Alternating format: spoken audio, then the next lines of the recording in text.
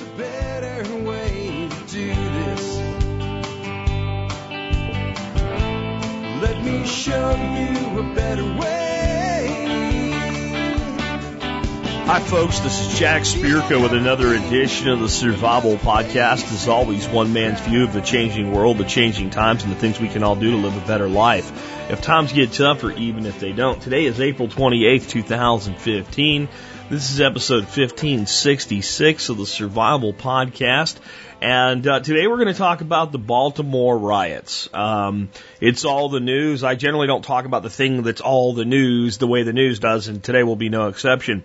In fact, we're going to talk a little bit about actually what's going on in Baltimore, but what we're going to talk about more is how it's an indicator of many more things I think that are to come in the United States of America and how they'll actually play out. And here's what I'm going to tell you right up front, even before I do the housekeeping. The national media is largely full of shit on this, okay, just to be clear. And alternative media, like, you know, the Alex Joneses of the world and things like that, and the far right-wing blogs and everything else, also largely full of shit on this, okay? Not focusing on the real issue, not focusing on the real problems, and not focusing on the real future.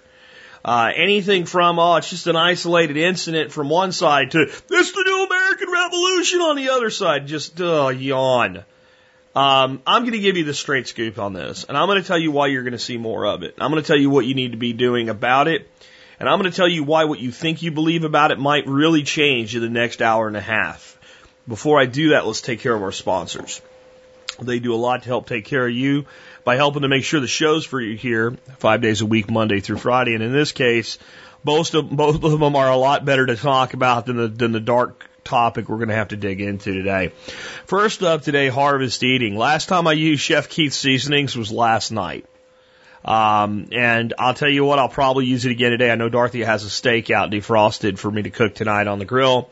Montana steak seasoning will go on that steak. If you give his seasonings a try, anything from the prime rib stuff, the new chicken curry powder, to the northern Italian, my go-to at all times being the Montana steak on any piece of beef that I cook, and low and slow barbecue, you'll see why. It's not just seasonings, though. I mean, he's got some other great stuff, olive oils and things like that, but it's not just products. He's got a great blog. He's got a great YouTube channel. He's got a great podcast. You've got to check out Chef Keith Snow. He's also a member of our expert council, here to answer your questions about cooking. Check out harvesteating.com to learn more. And remember, he does a discount for members of our support brigade as well. Next up today, herbs of a different kind, Western botanicals. When I'm not sprinkling Montana steak seasoning on my steak, I'm usually crawling into a bottle. No, not a bottle of Jack Daniels or Jim Beam. A bottle of something like red valerian or turmeric when I'm either achy or sore or just need to kind of have a break. Or if I need some herbs to make a tea and I don't have it growing on my property, or it's winter and it's not out and I'm out of whatever I grew myself, get over to Western Botanicals. Basically, if it's herbal and it's legal, they have it. And if you're not sure what you're looking for, give them a call. Real people that really care about you will answer the phone in Utah, not in New Delhi, and help you figure out what you need to do to get the product you're looking for into your hands. They're also a huge supporter of the Member Support Brigade. In fact, they're one of our longest-term sponsors, been with us over 6 years. And they have a program called their Premium Membership. They sell it every day for $50 a year. They will give it to you, absolutely, 100%, for free. That's right. You will get their premium membership for free if you're a member of my support brigade. Again, they sell it for $50, and a year of MSB is $50. That's one benefit out of about 40. Got another one coming for you, really cool one this week as well. They'll be announcing later this week, adding to the MSB. But Western Botanicals has been supporting us now for 6 years in the MSB. And that premium membership, it gives you 25% off all their herbs, their raw herbs and herbal formulations. If you're like me, that way more than pays for itself, and then you don't pay for it because it's part of your other membership and it's just one extra benefit. On that note, hey, can you consider joining the MSB if you're not a member? If you're not a member, just think about how much value we bring to you at the Survival Podcast. Ask yourself, is it worth basically $1 a week? That's another one. Instead of 20 cents an episode, $1 a week. Do you think the show's worth $1 a week? If so, consider joining. If you're military, law enforcement, Peace Corps, active duty, or prior service, or a first responder like an EMT, paramedic, or firefighter, you get an additional discount. Just email me before, not after you join with TSPC service discount in the subject line. I'll get that discount code back to you to save you even more money. I'm also going to throw something out on the air right now. I'm going to do something really stupid on discounts for those of you with an account that's expired. I have had a ton of people expire. I'm only going to put this on the air for active listeners that might have had their account expire. I'm not even going to disclose the discount. The way you can get the discount code from me is email me with TSPC return in the subject line and give me your MSB username so I can verify you have an expired account. And if you're not sure of your username, give me your email on the account. And I'll send you a discount code directly that will be a stupid discount. I'll just leave it at that. Absolutely stupid discount. Not just for how much off it is, but for something else you'll find out about when you email me. Again, this is for expired accounts, people that have already been a member for a while. You've expired. I want to win you back. A lot of times people change their funding options in PayPal or whatever. It just gets automatically canceled. Just had a slew of people fall out in the last 2 weeks. Not that quit, that just expired and didn't renew. So if that's you, get in touch with me. I will hook you up big time, bro. I really will. Anyway, with that, I do want to talk about now the Bob Wells plant of the week. It is the Chingapin nut tree. What on earth is a Chingapin? Well, my friends, let me tell you, the Chingapin is a nut. It's adaptable from zones 5 through 9. That's most of the United States. It's a subspecies of the chestnut family. It grows into a small tree or bush. Chingapins are delicious right out of the burr in the fall. They have a single nut in the burr, unlike a chestnut, which have divisions, and they're smaller than a chestnut. They're an understory tree. They grow in our native forest, specifically in the wet woodlands of the southeast. However, heavy logging throughout the U.S. has made finding native Chingapins harder than ever. The Chingapin nut is an excellent nut for fresh eating, roasting, or for wildlife food.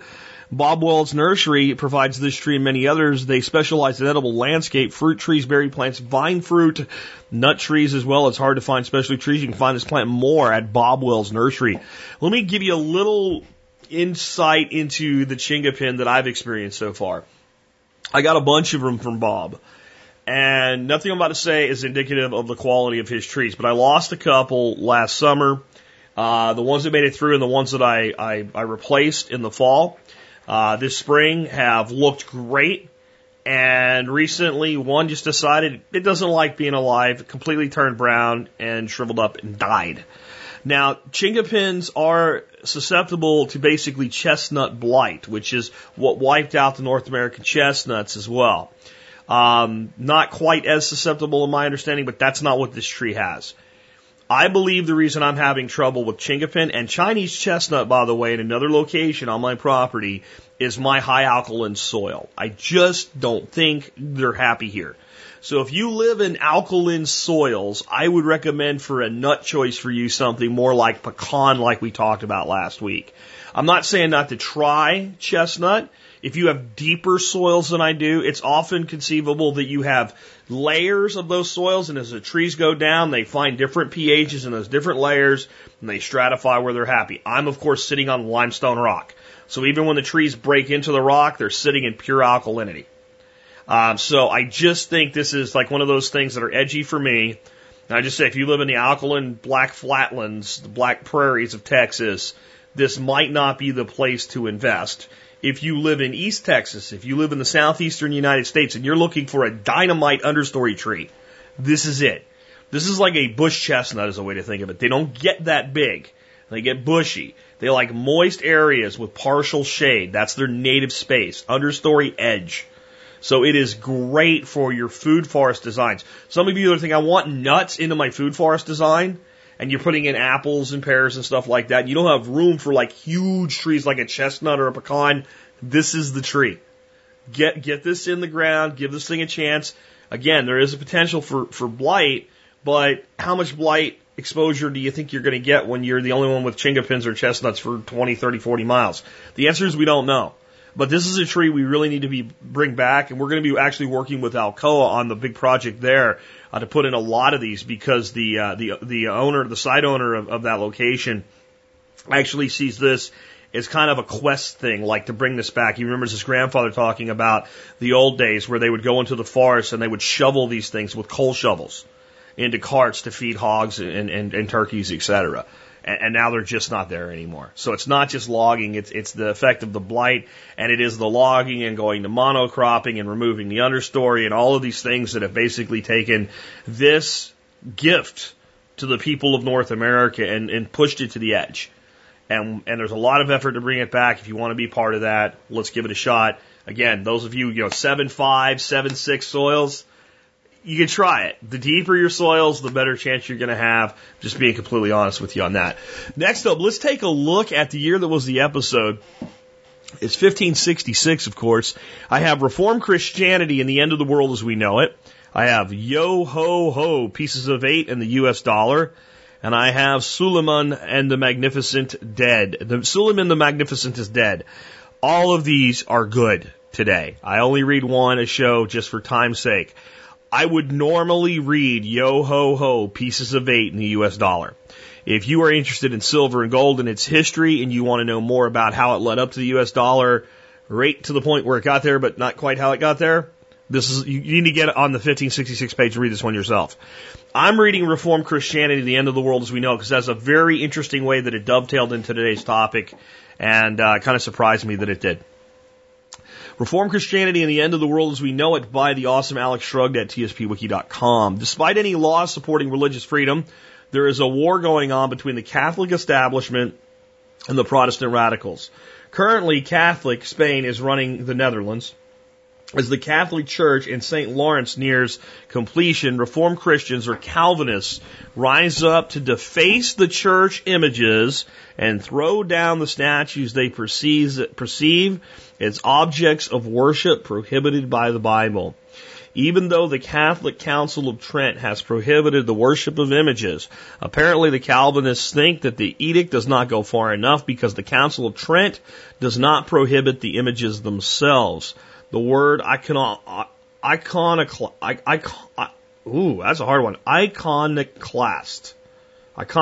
comes from the Greek meaning image breaker, and the Reformed Christians take that literally. 10,000 men with torches move north as the 80 years war is ready to kick off almost. The property damage to the Catholic Church property will be severe, but unlike similar demonstrations in France, the loss of life will be less. It will not be zero, though. The original Reformed Christians or Calvinists were not wild-eyed peasants. A large contingent of them were noblemen. John Calvin was a scholar who studied the scriptures with a view to the detail they approved to appeal to the nobility. His followers had a reputation as being purists or Puritans, meaning those who adhere strictly to the tenets of religion regardless of which religion they were following. Thus, there were Catholic Puritans as well.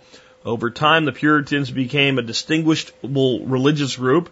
In modern day, one distinguishable Reformed Christian is James Wesley Rawls, author of How to Survive the End of the World as We Know It. He calls himself a 5-point Calvinist. He is a past guest of the Survival Podcast. My take on this, first of all, we today call Puritans fundamentalists. And it's an interesting little statement there. They adhere strictly to the tenets of their religion, regardless of what religion they were following. So yes, we can have Christian fundamentalists, we can have Islamic fundamentalists, we can have a Buddhist fundamentalist, etc. And that's what this was. It was religious fundamentalism. A literal interpretation and a belief that the way you've interpreted it is correct, and the way that other people have interpreted it is wrong, and they don't get to do that because you will put it back the way it's supposed to be. Okay. How does this apply to today's show, my friends? Let's read this little piece of this again. 10,000 men with torches move north as the 80 Years' War is ready to kick off almost. The property damage to the Catholic Church property will be severe, but unlike similar demonstrations in France, the loss of life will be less. It will not be zero there.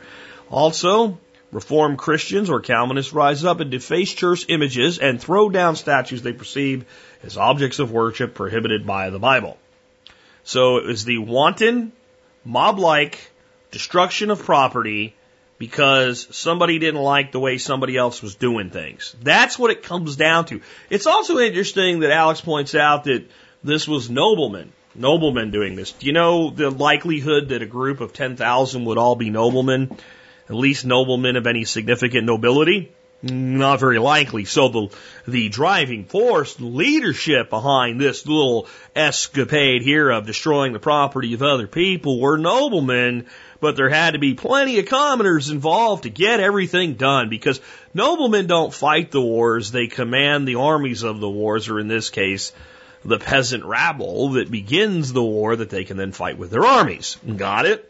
This is all starting to have a little bit of that stuff Jack calls, what do you call it again? Pattern recognition. Pattern recognition. There it is again. So, here's what you have to ask yourself. Do you really think that all of these noblemen were like, you know what, we just figured out that the Bible says these things are wrong, have been going on for a long time.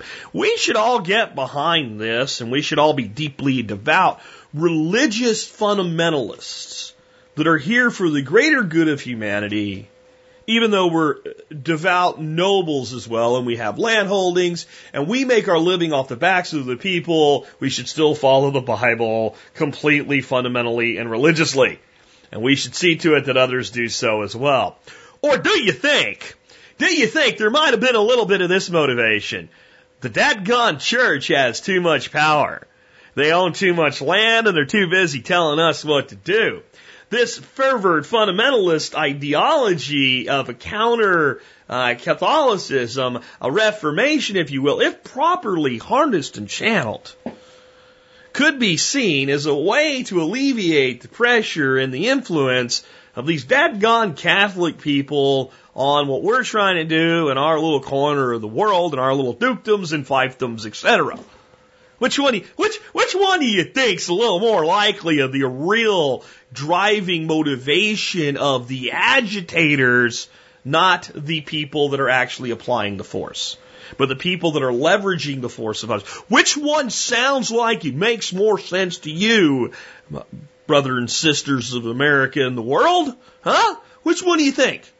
I'm going to go with, I think people in power always want more power, and that when there are two forces at work that seek to control a population that are in opposition to each other, either side will use any means that it can to mitigate the other, including throwing the ideology of one side back in its face with something like a reformation. I'm not saying that was Martin Luther's motivation or even John Calvin's motivation. I'm saying this was a real movement, but the movement was harnessed and used to do things like destroy the property of others and interfere with the free will of others in the name of reform, and the people on the other side that are actually the bad guys didn't really suffer very much. Only your brother and sister to your left and your right suffered in this big, heinous thing called the 80 Years' War. Sound familiar? Sound anything like what's going on in America today? Folks, with some differences, of course. With some differences, of course. That's what's going on in Baltimore. That's what went on in Louisville. That's what went on in Missouri, in Ferguson. I mean, that's what went on.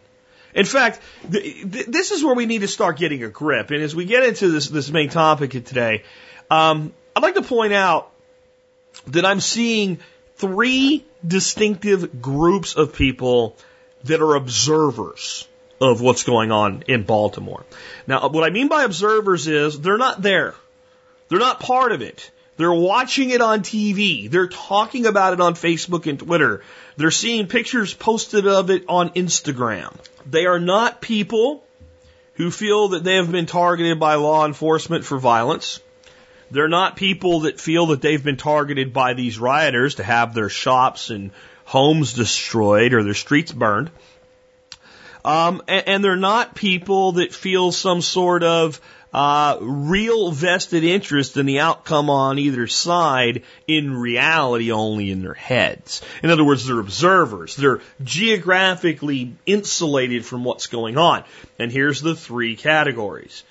There's people that are basically calling for the shooting of all rioters. This is cloaked with the phrase crack down.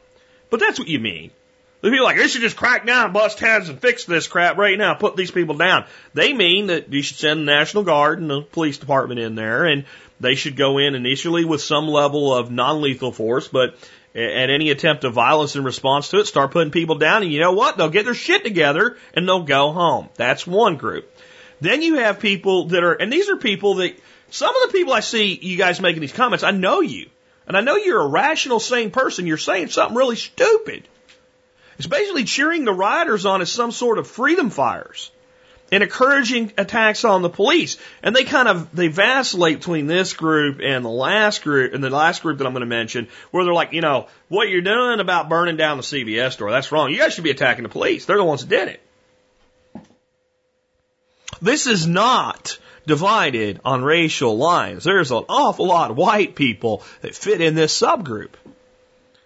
I saw people posting, did the American Revolution just begin? No, that is not what this is. Though riots often are the precipice to a revolution, that's why most revolutions go so dadgone bad.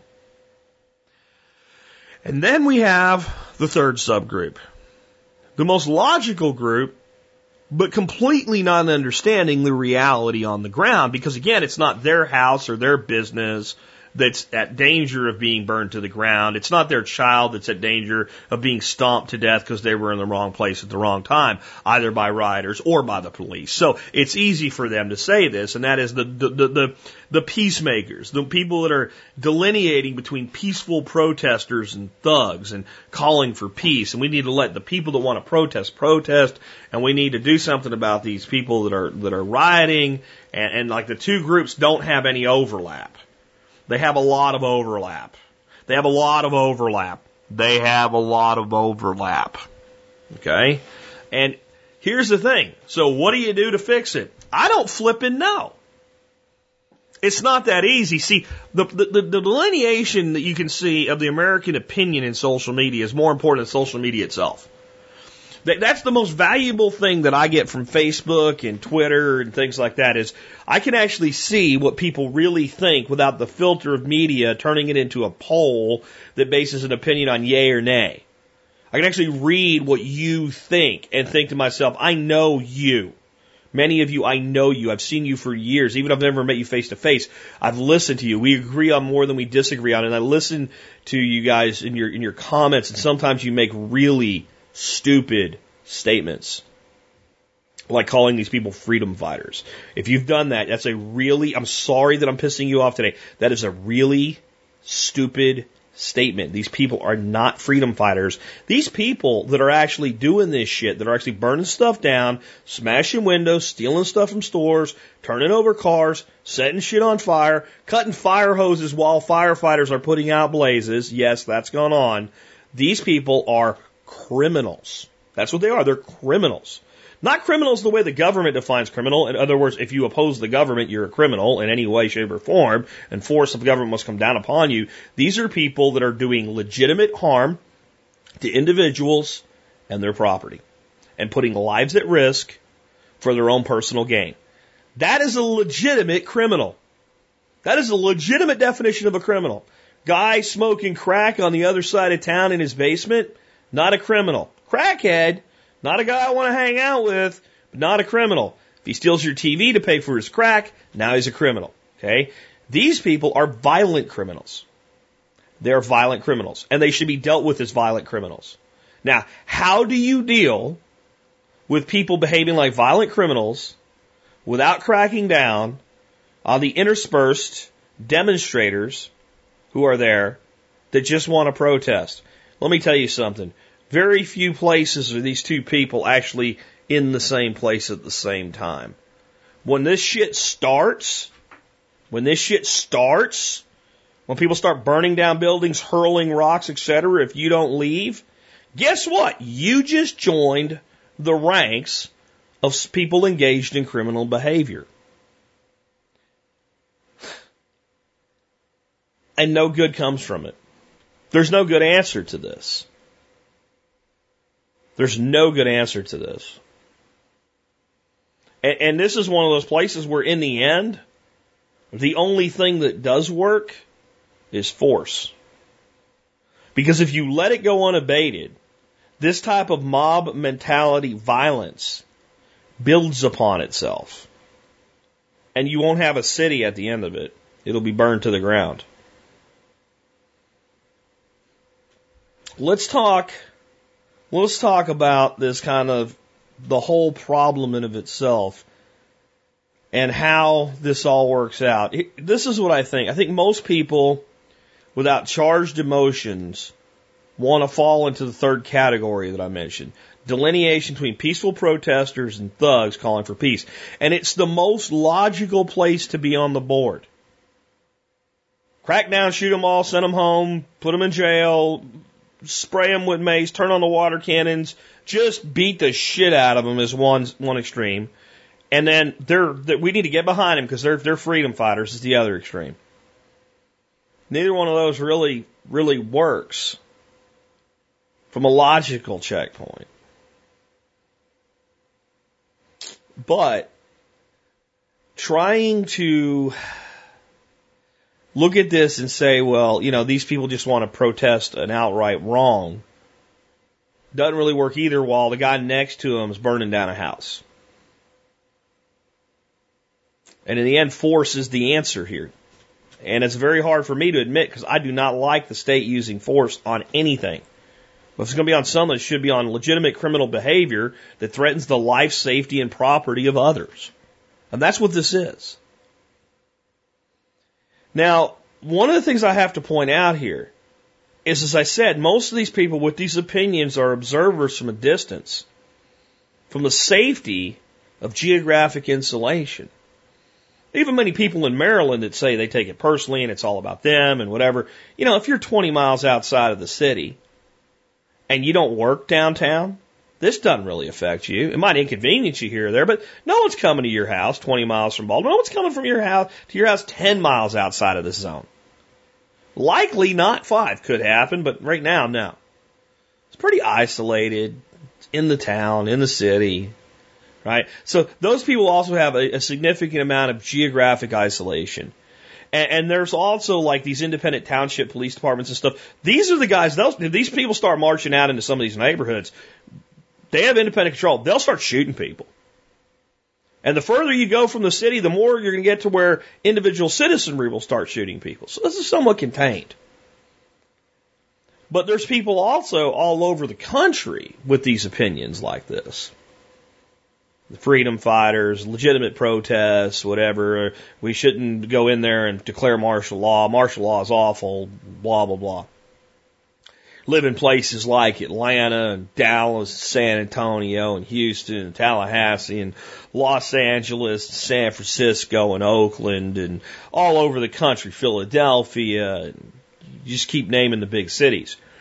Most of these people, if they are not the people that will pick up the rocks and the Molotov cocktails themselves, when this happens in their backyard, if they don't have geographic insulation, will immediately turn to the state and call for crackdowns. The same person that says they're freedom fighters, when they have to face the reality of all I was doing is picking up my dry cleaning or getting a sandwich at lunchtime, and all of a sudden I'm surrounded by a bunch of people who are pissed off and angry because I'm not part of their little movement, and they're burning down the building I just came out of, and they just jumped up on the hood of my car and kicked the window out of it, even though I didn't do anything to it. In fact, I think I was behind these guys until that happened. Oh, that's what this is? Oh, get in there and bust some heads, boys. And let me tell you something. Again, it's hard for me to say. But when it comes down to it, when people do this, it is the only way to stop it. You have two choices. You have two choices. One, you go in and bust heads. Two, you evacuate the city, you lay siege to the place, don't let them out, and let them go till they wear themselves out, and then everybody on the way out goes to jail. I mean, those are your choices. Are they ugly? Do you not like them? Do you wish there was another answer? Well, what do you think the other answer is? Do you really believe it's just a few of the people, it's just a few armed thugs, and the rest of everybody's just there singing Kumbaya and give peace a chance and just wanting justice? Right? Or are you one of the people that don't think that there's a legitimate reason to be pissed off? Are you, because you understand that, right? Let's look at what is the catalyst. In some levels, the catalyst, in some levels, the excuse for what's going on in Baltimore. Freddie Gray. Now, a lot of you have heard about Freddie Gray, but most people don't really know the story unless you've taken a vested interest in stuff like this. So let me give you the story. This is on the Atlantic. The mysterious death of Freddie Gray. Freddie Gray's death on April 19th leaves many unanswered questions. But it is clear that when Gray was arrested in West Baltimore on the morning of April 12th, he was struggling to walk. By the time he arrived at the police station a half hour later, he was unable to breathe or talk, suffering from wounds that would kill him. Gray died Sunday from spinal injuries. Baltimore authorities say they were investigating how the 25-year-old was hurt, a somewhat perverse notion given that it was while he was in police custody and hidden from public view that he apparently suffered injury. How it happened remains unknown. It is even difficult to understand why officers arrested Gray in the first place. But with protesters taking the streets of Baltimore since Gray's death on Sunday, the incident falls into a line of highly publicized fatal encounters between black men and the police. Meanwhile, on Tuesday, a reserve sheriff's deputy in Tulsa, Oklahoma, pleaded not guilty to a second-degree manslaughter charge in the death of a man he shot. The deputy says the shooting happened while he was trying to tase the man. Black men dying at the hands of police is, of course, nothing new, but the nation is now paying attention and getting outraged. I want to pause there for a second and talk about the guy that was shot with a taser. This was covered by a lot of people in right-wing media that basically said, looks like the cop murdered the guy. And now there's a whole new story that maybe the guy really did steal his taser and whatever. But you know what happened in that story? No matter what, the suspect was at least 9 steps away from the officer with his back to him, running full tilt away. And the officer shot him in the back. Pretty much, I think 6 or 9 shots fired in the back while he was running away. No matter what happened before that, he shot him in the back while he was running away. Just keep that in mind as I read the rest of this. Authorities can't say if there was a particularly good reason why police arrested Gray. According to the city, an officer made eye contact with Gray and he took off running, so they pursued him. Though he had scrapes with the law before, there's no indication he was wanted at the time. And though he was found with a switchblade, Mayor Stephanie Rawlings Blake said, "We know that having a knife is not necessarily a crime." It really isn't. Not that one that you should be arrested for anyway, even where it is a crime usually. I mean, I don't know though. Is a knife on your person a crime in Baltimore? I know that in Boston, a knife over a certain length is considered a felony. So we're not sure about that one yet. Okay, so I don't really know. I know that Baltimore has some of the toughest, the mayor says it's not necessarily a crime. I don't know. I'd like to know. Somebody get that piece of information from me. Was the possession of this knife an arrestable offense in the city of Baltimore? Is there any law in Baltimore prohibiting the carrying of a switchblade or a knife over a certain length? Very few switchblades are 2 inches, let's be honest, okay? But just hold on. The police say Gray didn't resist arrest, and that officers didn't use force, which seems to be mostly corroborated by a video shot by bystanders. Gray seems to shout in pain, and his leg seems injured, as officers drag him into a police van. Someone off camera shouts, "His leg broke and y'all dragging him like that." Okay. Gray also had asthma and requested his inhaler, but he didn't get it. Yet it's not the leg or the asthma that killed him. Instead, it was a grave injury to his spinal cord. Gray's family said he was treated for 3 fractured vertebrae and a crushed voice box. The sorts of injuries that doctors usually say are caused by serious car accidents. The van made at least 2 stops before reaching the police station, but there's no footage to say what happened during the journey or those 2 stops. It's a baffling conundrum. None of the officers describe any use of force. Do you think they would? Come on. Deputy Police Commissioner Jerry Rodriguez said none of the officers described using any force against Mr. Gray, and yet somehow Gray was fatally hurt while in police custody. I don't know. Leprechauns did it? Oh, that would be Boston. They have leprechauns there. I don't know. What little creatures do they have that sneak into where you have people in police custody and damage their spinal cord and voice box while they're in police custody while officers do nothing? Anyway, you can read the rest of this. But the point is that this guy was arrested for basically doing nothing. He wasn't committing any crime. Last time I checked, running on the street wasn't a crime. I know you're not supposed to run in the classroom or around the pool, but I think you can run down the street if you want to. The officer made eye contact with him and he ran. So, does that mean that every time anybody runs in the presence of a police officer, you guys are just going to chase after him, grab them, tackle them, throw them in a car, smash their vertebrae in their voice box in a van on the way to the police department? You can see where if you are a person, especially a black person in Baltimore, that has seen abuses by law enforcement and then see this happen, how it would enrage you, do you not? See, the problem here is we're linking the events far more concretely than we should. You have the underlying outrage, you have a catalyst, and what happened to Freddie Gray, and what's been seen as happening to people throughout the country. And if there's anything that's going on that's really wrong here is we're not covering enough of the abuses of law enforcement on people that are white and Hispanic and Asian. Because there's plenty of abuses going on out there. The other thing we're doing is we're assuming every time an officer uses force, including lethal force, that it was improper use of force. Well, that's not the case either. I mean, you give a cop a gun for a reason. It's not just so you'll pay your taxes. Might be one reason we have a police state and force, but it's not the only reason. You give cops a gun because a lot of shit they do is dangerous. And if you were doing it, you'd want a gun too. And if you were charged with doing the job of, let's say, apprehending somebody, and they tried to kill you and you had a gun, you'd shoot their ass. That's why you carry now as a civilian. So not every action by police using force or even lethal force is wrong. And not everyone is right either. And there's not enough people in the middle saying, hey, we need to separate these two.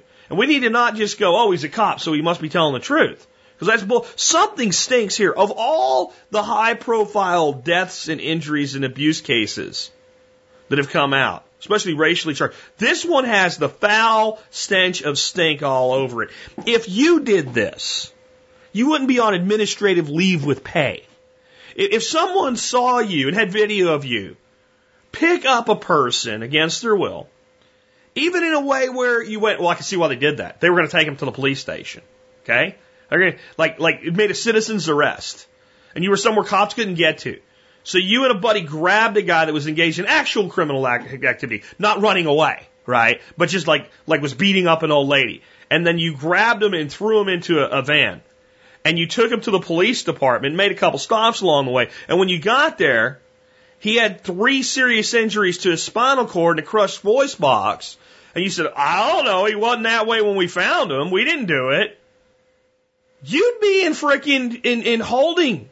You'd be in jail pending trial. You probably wouldn't get bail. How in the hell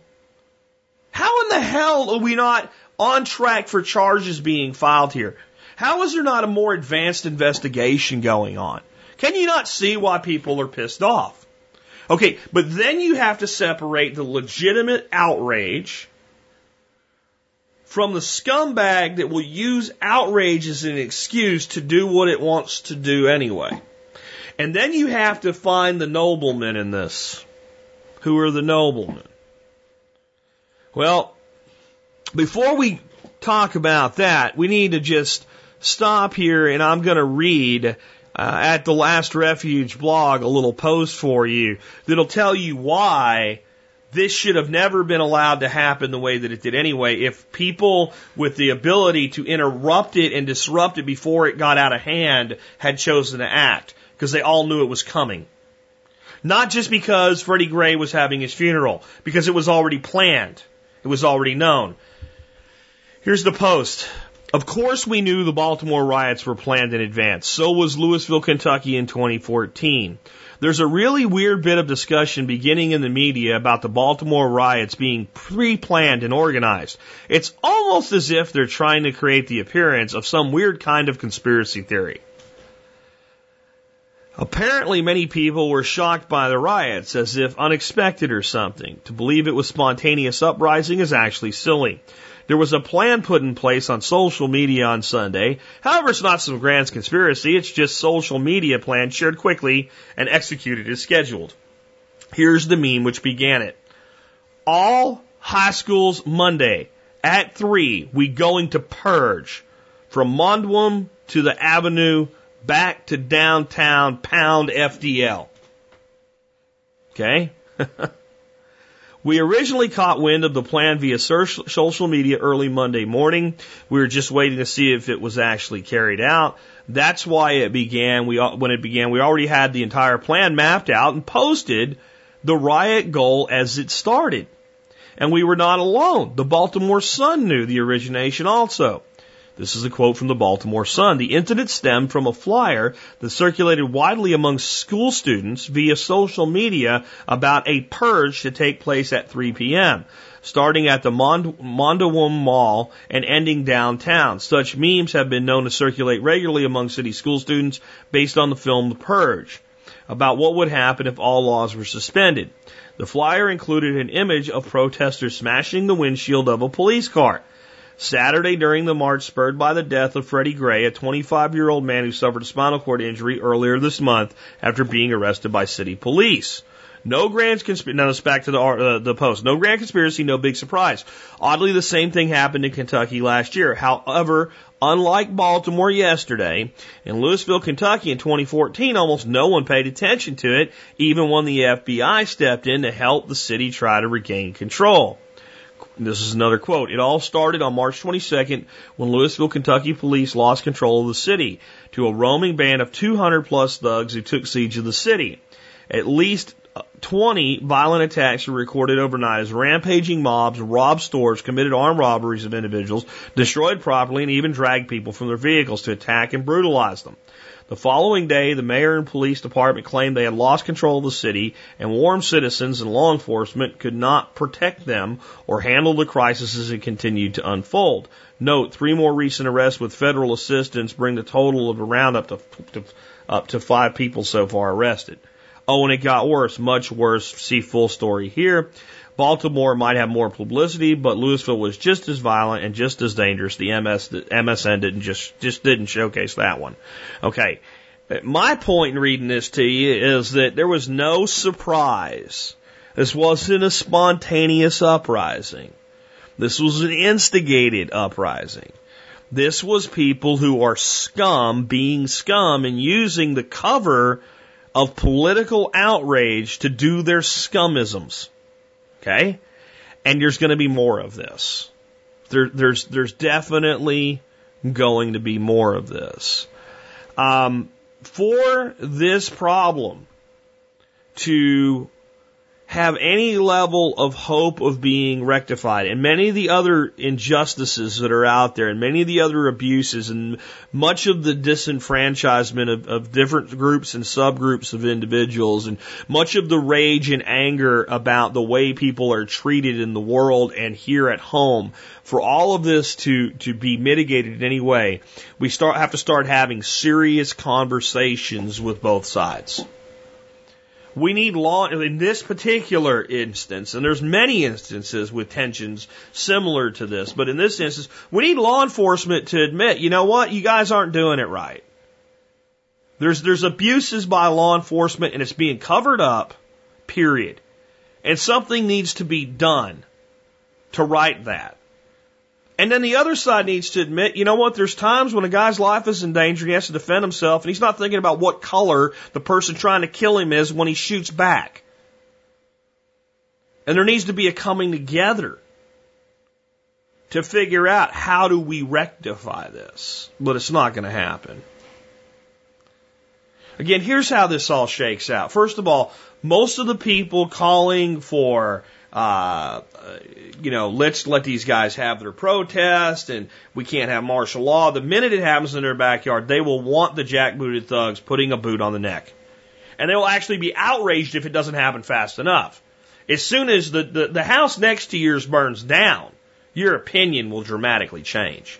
When you realize they don't give a shit what you posted on Twitter, you're just not part of their little roving gang of destructors, you're target too. You'll be calling for the troops, the police, and anybody else, civilian posses, you name it, to put down this type of behavior. The next is the crackdowns will happen. And hard. I mean hard.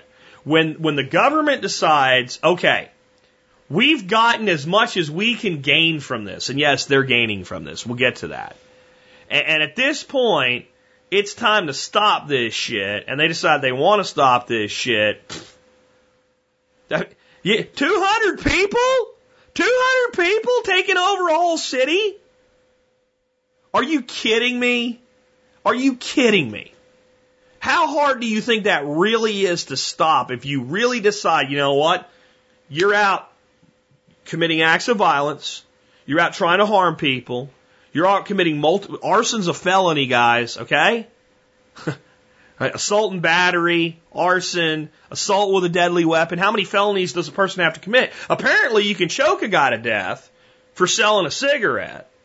Okay, but you can't do it when he's lighting a house on fire. Okay, see, I'm calling bullshit here. I'm saying if you want to stop this stuff, and you're willing to use the same force you're applying to individuals every day on a larger group of individuals, you can put these riots down fairly quickly. But government gains from it, so they don't. But when they decide to do it, it will be hard. And it will do two things. It will get cheers from one side and probably generate more riots from other sides. We're going to purge here too. And at that point, the blueprint's down. Okay, you start purging, we lay the smackdown on your ass. And the stuff will be cleaned up remarkably fast. Remarkably fast. And that will advance the police state agenda. No good will come from it. None. There's nothing good going to come from this. Nothing good came from Louisville. Nothing good came from Ferguson. And probably the 20 more you're looking at seeing in the next few years, nothing good will come from them. All you're going to get is advancement of the police state. Eventually, if these things continue, and they will, when the police sit on their hands because they're held back, when the National Guard shows up and kind of sets up a perimeter but doesn't do anything, and this shit's still going on, civilians are going to start intervening. And this could spiral into internal wars, multiple internal wars. And again, race not being the only core issue that causes this. There's a lot of people upset about a lot of shit. And there's even a lot of people on what you think of as the other side right now that are upset themselves. But there's also a ton of people that no matter how upset they are, when you start burning down their house, I don't care whose side you're on anymore. You're not on mine when you're trying to burn down my house. When you're throwing rocks at an old lady, you're not on my side anymore. And this is an armed nation. And there will be vigilantism in this stuff. It's already happened in isolated cases in Baltimore, where it's hard to own a gun. You think this shit goes on in Fort Worth is going to go on for very long? Before it starts getting put down by locals that say, oh, you guys aren't going to do anything? You're going to stand there and let them do this? Okay. I'm going to stand here till they get 2 feet away from me and put their hands on me, and I'm going to blow their heads off. And that'll real quick go from isolated instances to organized groups. And then the bigger crackdown will come. The bigger crackdown will come. This is what government will wait for. Until they can say both sides are wrong and step on both of your throats at the same time, because that's the goal in the first place. And when this bigger crackdown comes, this is my prediction, some cities will be damaged beyond repair and abandon. Cities like Detroit. Might as well let them go. The people that eat freaking caviar in grade school don't give a shit if Detroit burns to the ground. They think that it might as well. It's lost. So just what they'll do is they'll pick certain places that they don't really have a vested interest in preserving, and they'll let them go to the extreme as examples of what could happen without their good graces to come in and save the day. You'll have economic turmoil. You'll have severe recessions and micro bubble recessions created by these, especially regionally. But it won't be the big crash. It won't be the end of the world as we know it, like alternative media is telling you. Trying to sell you another freaking 2 pallets of MREs this month because somebody did something in Baltimore. No, it'll just be another great big valley in that graph of the Dow Jones where the elite make a fortune because they know exactly what to trade, when to trade. In fact, their trades create the valley that their buys capitalize on, okay? And the American people will take it up the butt again. And as order is restored, because there's a whole series of these coming. These are the freaking, like in an earthquake, you have aftershocks, but a lot of times you have foreshocks. You have a couple little rumbles before a big earthquake. Yeah, that's what this is. This is the volcano rumbling a little bit before the eruption. So once we have the big eruption, and then the big crackdown, and order restored, liberty will fall further than it ever has, and many of the people that were so big an advocate of liberty will cheer at the restoration of tyranny. Now, when I started this, notice what I said is my view is unless a series of serious discussions take place soon, more such riots will occur. Well, sadly, that bullet point formula I just gave you is why such conversations won't occur. In fact, it's why government has, at this point, made it almost impossible for them to occur. I mean, do you think right now that it's possible? Do you really think it's possible for groups of disaffected people of darker skin color, black people, who really feel that they've been abused? And in some cases they have, and in some cases they haven't. But in some cases they have. To have an honest conversation with the people running law enforcement in their communities right now. Do you think that conversation is possible right now? Now, I don't mean is it possible from the standpoint is it possible that alien life exists? I mean, almost anything is possible. But do you think it's possible in that it's likely to occur? Do you think that if you decided I'm going to take in my city on the role as mediator, and I'm going to get the leadership of the black community, the minority communities in my city, a big city, not the people that are, that go to church every Sunday and are, just trying to live the best life they can, but the people that are really, in a bad way in many ways and are somewhat of the criminal element, but not necessarily the guys that are out raping and killing and murdering people, but the people that are in that subgroup because they feel oppressed, but have some level of sanity and decency in them, that are the people that are out there as the legitimate protesters, to get the leadership of that group to sit down with the leadership of the law enforcement of a city like Baltimore and have a legitimate, mutually respectful conversation that is designed to repair the damage and have meaningful actions taken by both sides to make things better. Do you think that's possible in the form of likely? Do you think it's possible? When I say possible, I don't mean beyond any, can we find another element tomorrow in outer space or something? I mean, do you think it's just possible? And here's what I mean by like the caveat I'm putting in there. Sure, it's possible, but how many things have to be corrected first? How much trust has to be regained on both sides before we can even get to what you would call the treaty table, the resolution table? How little respect exists on both sides for the other side? Here's another thing that I saw commonly posted on Facebook yesterday. They're animals. They're just animals.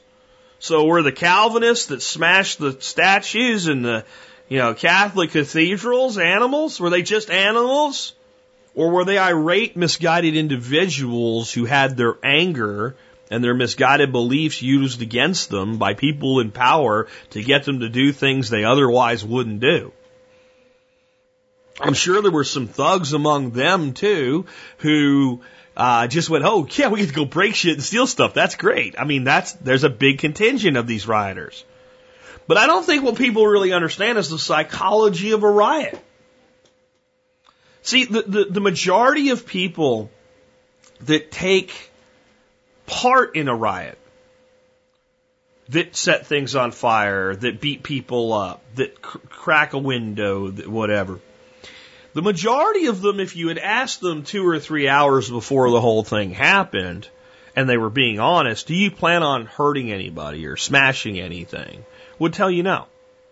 Now, there's a pretty good core in all of these riots that are there to make it happen. Now, they would have to say yes if they were being honest, but the majority would say no.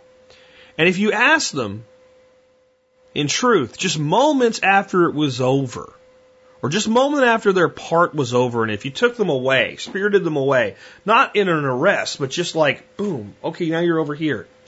Here's a glass of water, some calm music playing in the background, you're not being held against your will. We just want to know what happened. And said, now why did you pick up that rock? Why did you push that person to the ground? Why, when that person was being beaten, didn't you say to the people around you, it's enough? Why did you throw that rock through a window? Why did you help turn over that car? Do you know what they would say if they were honest with you in that moment? I don't know. Now, that's hard for you to believe, and I'll tell you damn sure the people in charge don't want you to accept that I just told you, but they don't know. They don't know. They don't understand what happens psychologically. It is like an illness. It is like a disease. And what goes from unacceptable to acceptable behavior in a matter of seconds is shocking and frightening. And it's why these things cannot be allowed to gain any momentum, and it's why they're being allowed to gain momentum. Because the people in power know this. The people in power know this. You really think that, I'm not real familiar with Baltimore. I'm pretty familiar with Dallas. But let's say that a couple hundred people decided to start doing this shit and try to get it to build and feather and turn into a much larger type thing like happened in Baltimore here in Dallas. You really think the Dallas PD couldn't go in there if they were told, you know what, just handle it. Use whatever force is necessary. Don't shoot anybody unless life is in danger. But get the clubs, get the tear gas, get the tasers, and not just go in and put it down. Start hauling people's asses away. Start thumping people in the head, tase the shit out of them, gas the shit out of them, do whatever you got to do, wherever they are. Give them one order to disperse. If they don't disperse, if there's anything violent going on, anybody that doesn't leave is considered arrestable. Arrest them now. Let's stop writing tickets up on LBJ for a while. Call everybody in. Call in the extra shifts. Let's go do this. You really don't think it could be taken care of in a couple hours? You really think after the 15th, 20th, 30th, 40th, 50th person just disappeared and went off to custody? You don't think really, it's not like they said it was going to be. I'm not going to be able to just take a TV and walk home with it. Maybe I need to go back to doing whatever I do on a daily basis and not this. You really don't think so? Now, what people would say is, Jack, you don't understand the scope of a riot like this, like the LA riots with Rodney King. No, that's after they get that head of steam and the numbers multiply. And you have people that are rioting that don't even know why they're rioting. I'm talking about the beginning. When you know it's coming. The first instance of violence is immediately met with force and stopped. Is that how I want the state to behave on a daily basis? No. But this is, again, I want you to, instead of worrying about my opinion, I want you to notice the incongruency of the state in handling these matters. How quickly will the state use violence to remove somebody from a car in states where it's still illegal over a half an ounce of marijuana if that person says no and won't get out of the car? How quickly? And how much violence will they use? As much as is necessary to get the job done, up to and including death. Was the state willing to use violence because a man sold loose cigarettes on the streets of New York? Sure. Now, and to be fair to the police, so it doesn't look like I'm weighting it against them. If you go into a store with a gun and rob it, and police respond, and you're coming out with a gun in your hand, how quickly will they shoot your ass? Hold on, let's keep going here. You go and rob a store with a baseball bat and come out with it, and you have reasonable officers who know it's not necessary to put a hole in you when all you have is a baseball bat and they have 2 cars respond and 4 officers and they've got you surrounded, you ain't going anywhere. How quickly will they use violence on you? How quickly will they tase you, club you, beat you, handcuff you, smash your face into the ground? And I'm not even saying in that case it ain't warranted. But how quickly will they do it? Okay. But when 30 people are doing it, we just can't figure out how to handle this. Now, I don't want the individual cop that's had to deal with shit like this to think I'm talking about you. I know what you would do. I know if I made you incident commander and said, you're now chief, you have complete discretion within the bounds of the law, go fix this shit. You'd get all your section chiefs together and your squad leaders together, form a plan and smack the shit out of it. I know you would. Why doesn't the political chief, because that's what most chiefs are in these bigger cities, and the mayor and the governor and the state National Guard that's being called up to sit there and look at it, why don't they do that immediately? Is it because they're so concerned that your voice be heard? Or is it because there's something in it for them when violence erupts in the streets? Seriously think about this. Which one's more likely? Does it make any sense? Does it make any sense to you at all? It doesn't make any sense to me unless there's something that is in it for them. What's in it for the state? So let's examine what could be in it for the state. First of all, the state's main method of control of individuals and the main way by which they get you to give up your rights today is through fear, and particularly fear of terrorism. Up until now, international terrorism.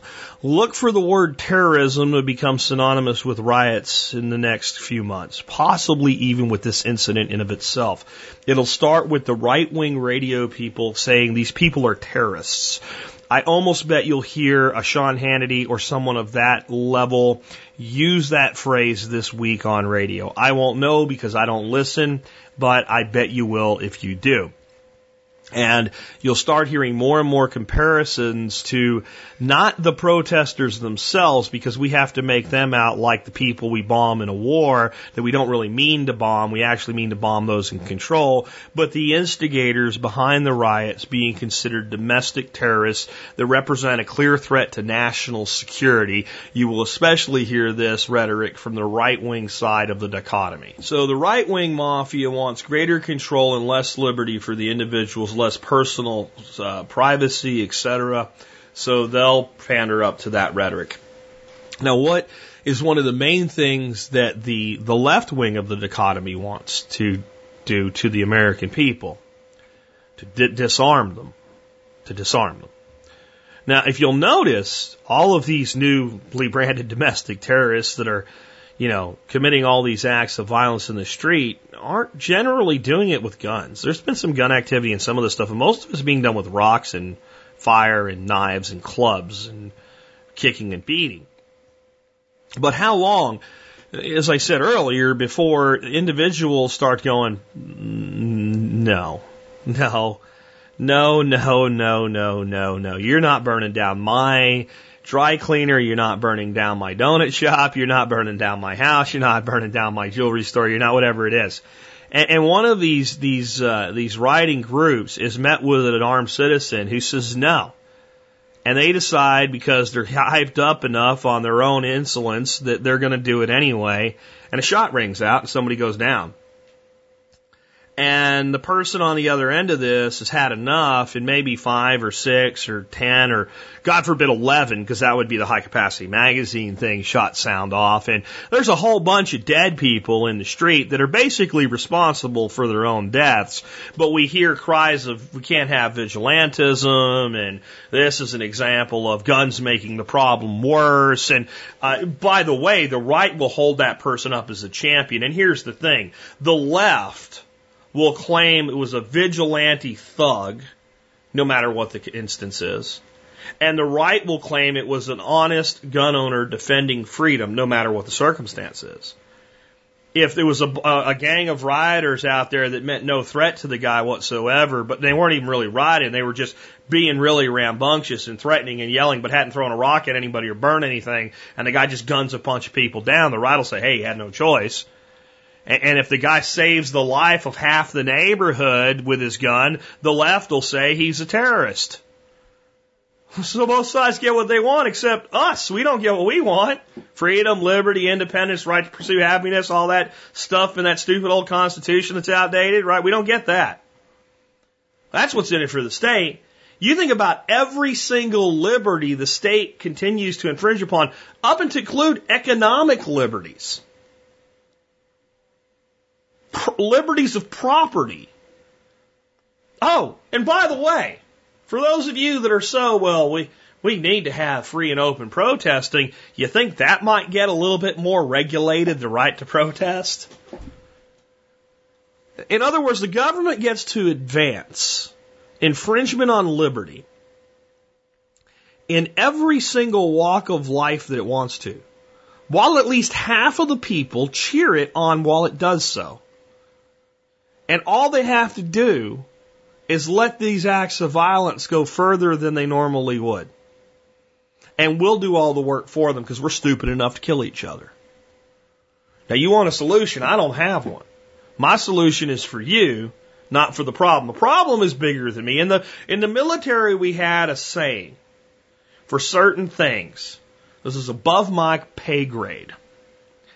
And solving the problem at the national level is above the pay grade of Jack Spirko. Not that I don't want to help, I don't have the influence, I don't have the authority, and I don't even have the answers. As screwed up as everything is, we have to start fixing the underlying symptoms to stop this problem. But it's like saying, well, you know, these 5 chemicals cause cancer, and they're in all the food this patient's eating, and now he has cancer, so let's do something about it.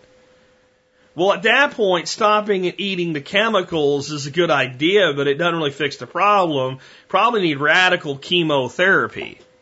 That's where this problem is.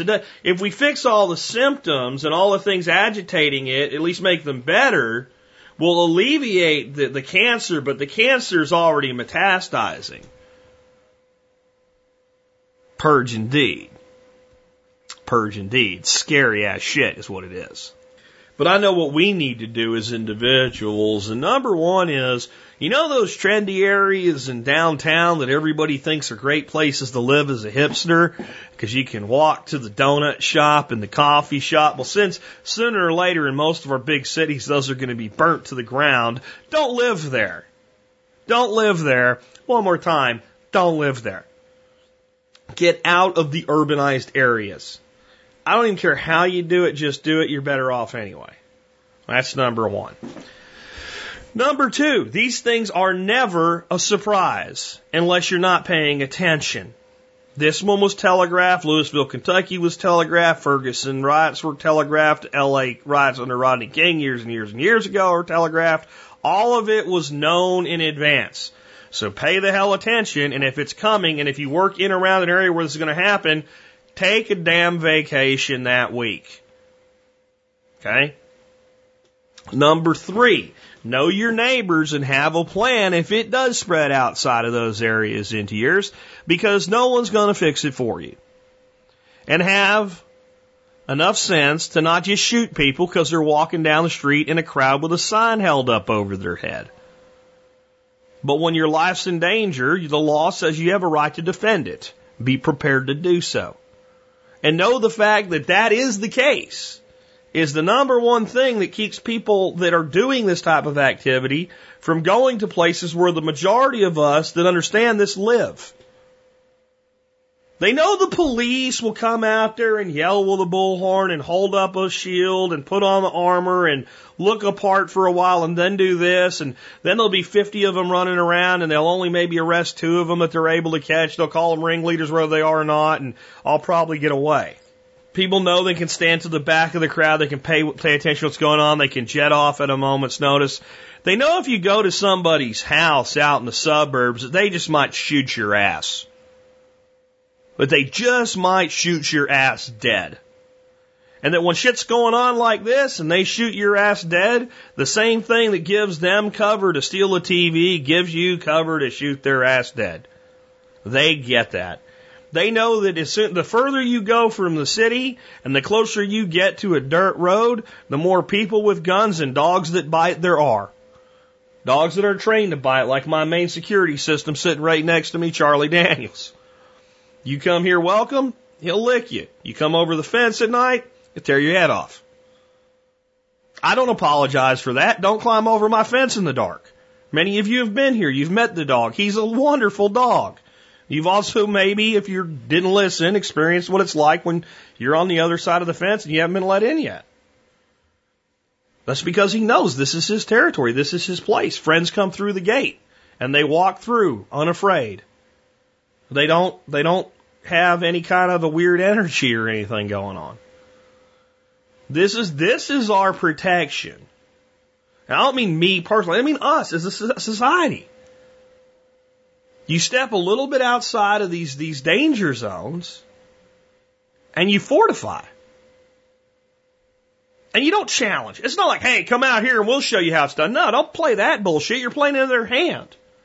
Your hope is you never have to do a damn thing other than watch and then go on about your life.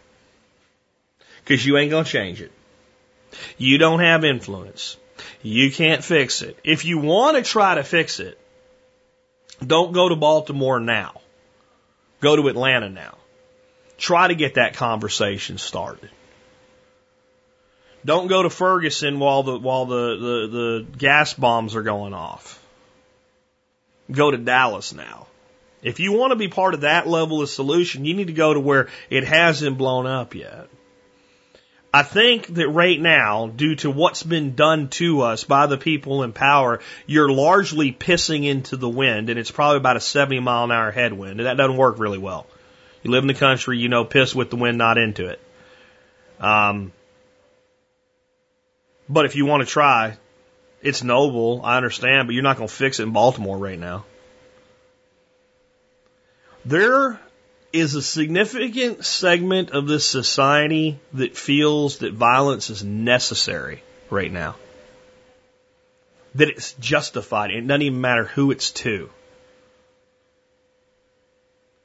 And we either need to create an environment where those people are able to heal enough to let go of it, afraid enough to not do it, or we're going to experience a giant pimple pop throughout all these urban nightmares, where it happens to the point where it's either satiated or stomped down.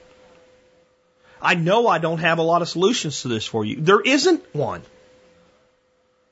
This whole dynamic, this whole socioeconomic dynamic in the United States today is a manufactured dynamic.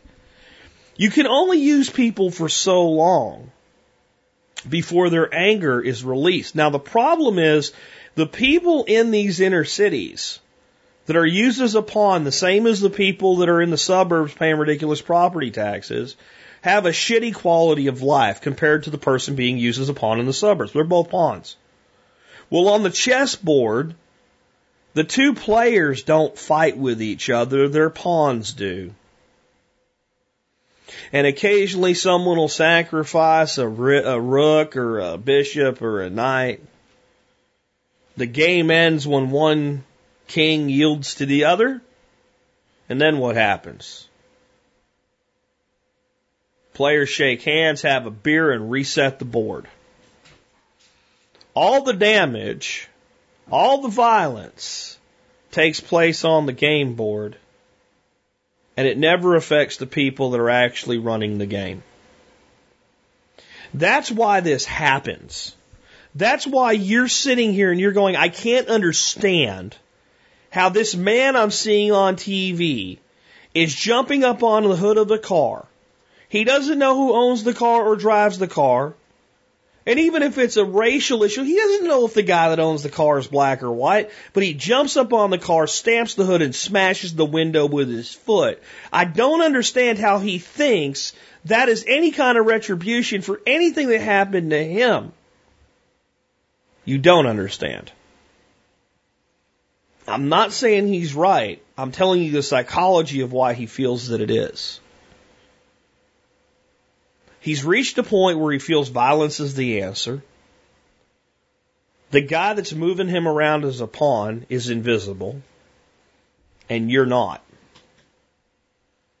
So you become the outlet of his anger and aggression.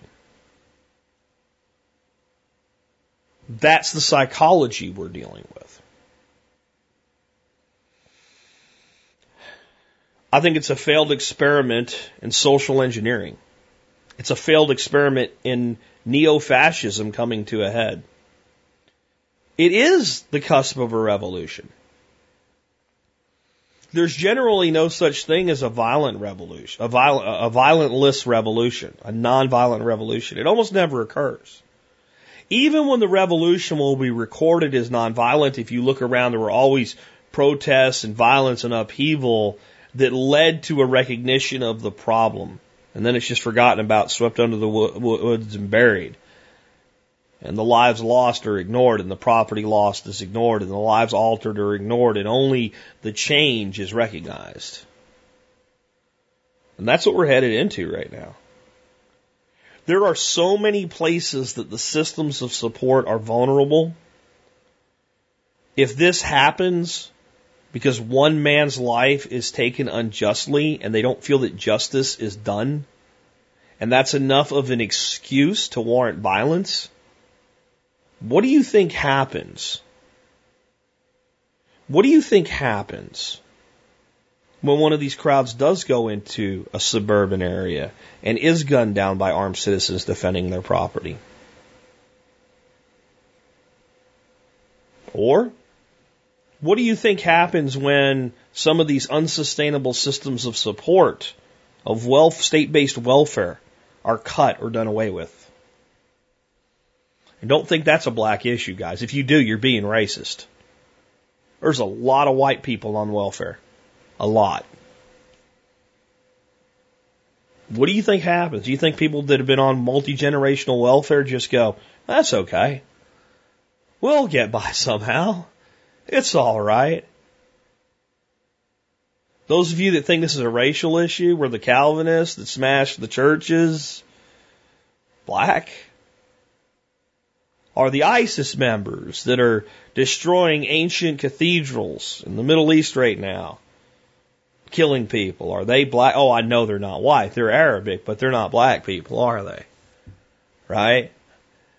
I mean, you understand you can be racist and think you're not. If you think you're not a racist because you have a black friend, that does not make you not a racist.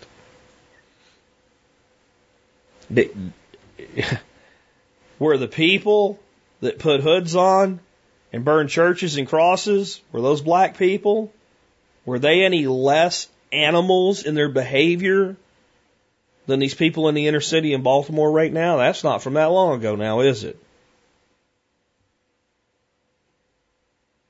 This is what happens when people feel abuse for long enough, and the state for a long enough time has convinced them that it's not the state that it did it to them, it's the person to their left or to their right.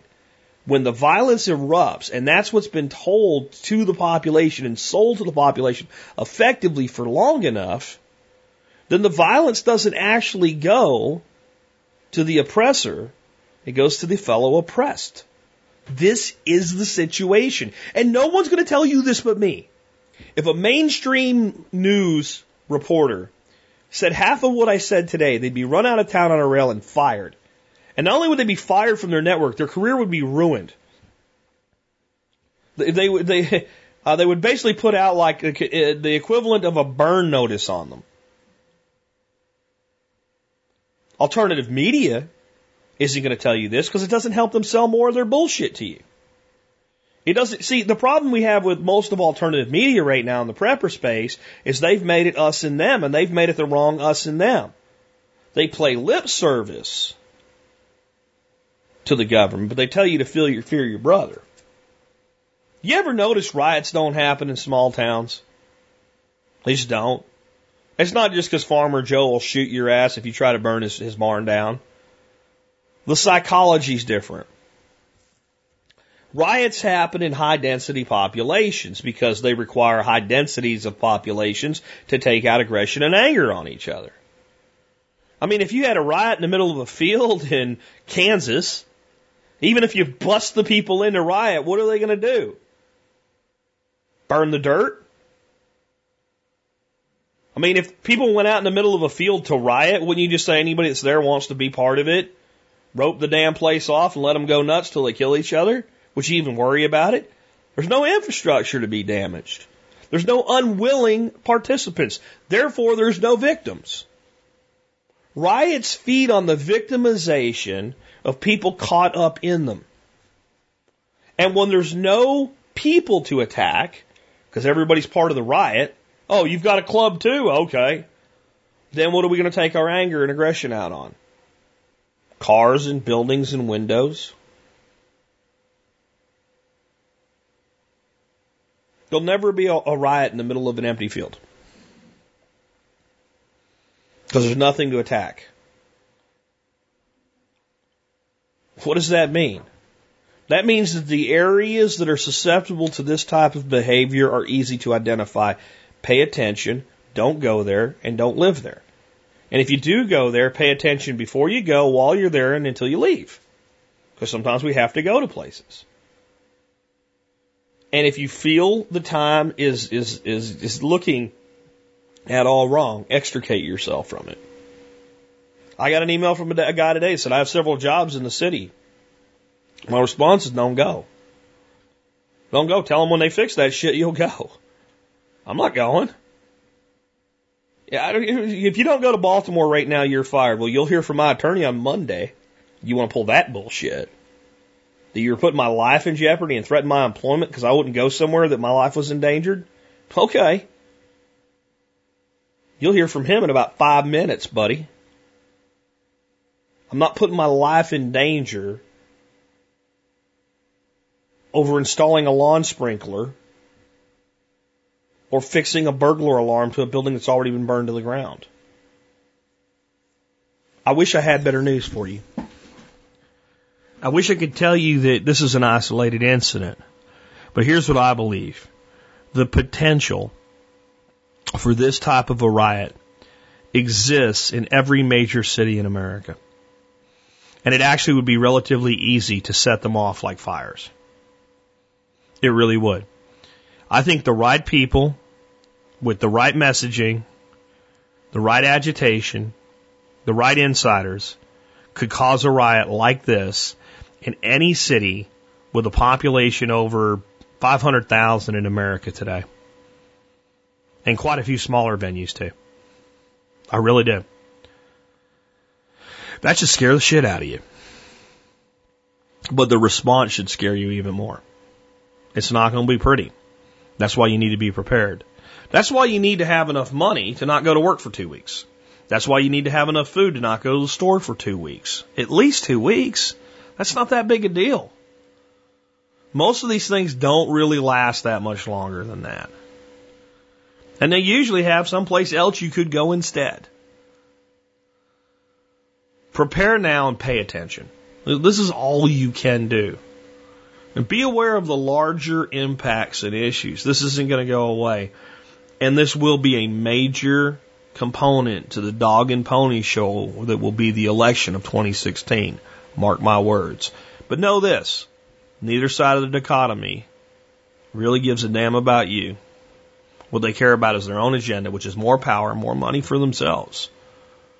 And what you're seeing today is a direct reflection of that abuse. Misdirected anger and violence at people that didn't do anything to each other.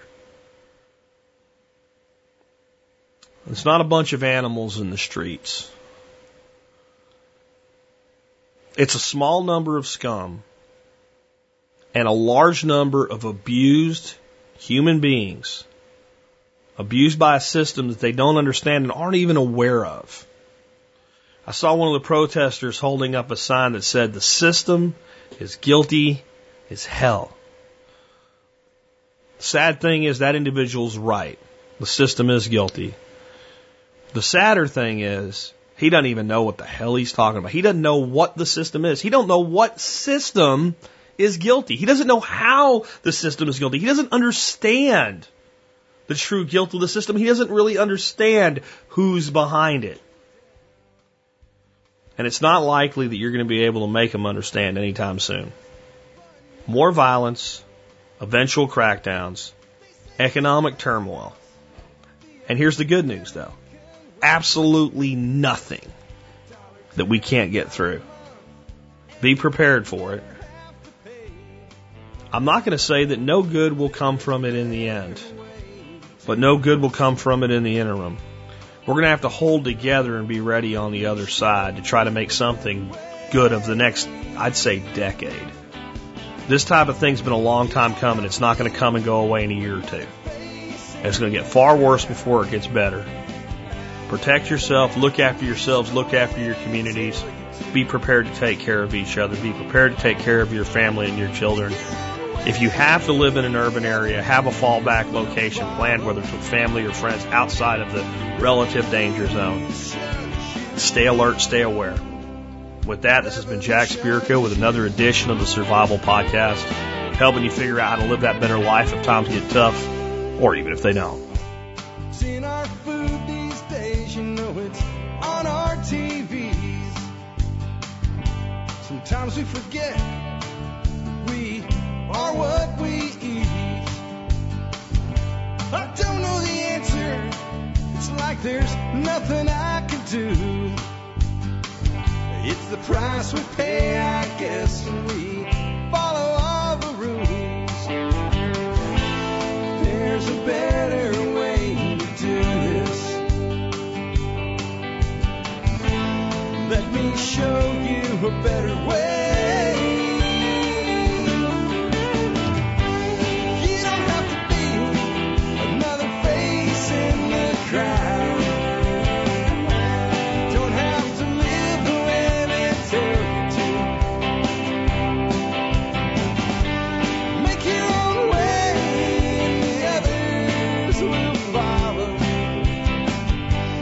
Revolution is you. Revolution is you.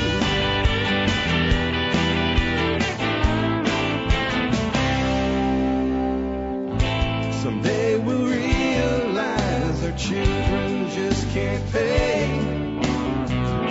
'Cause nobody up there cares. They're living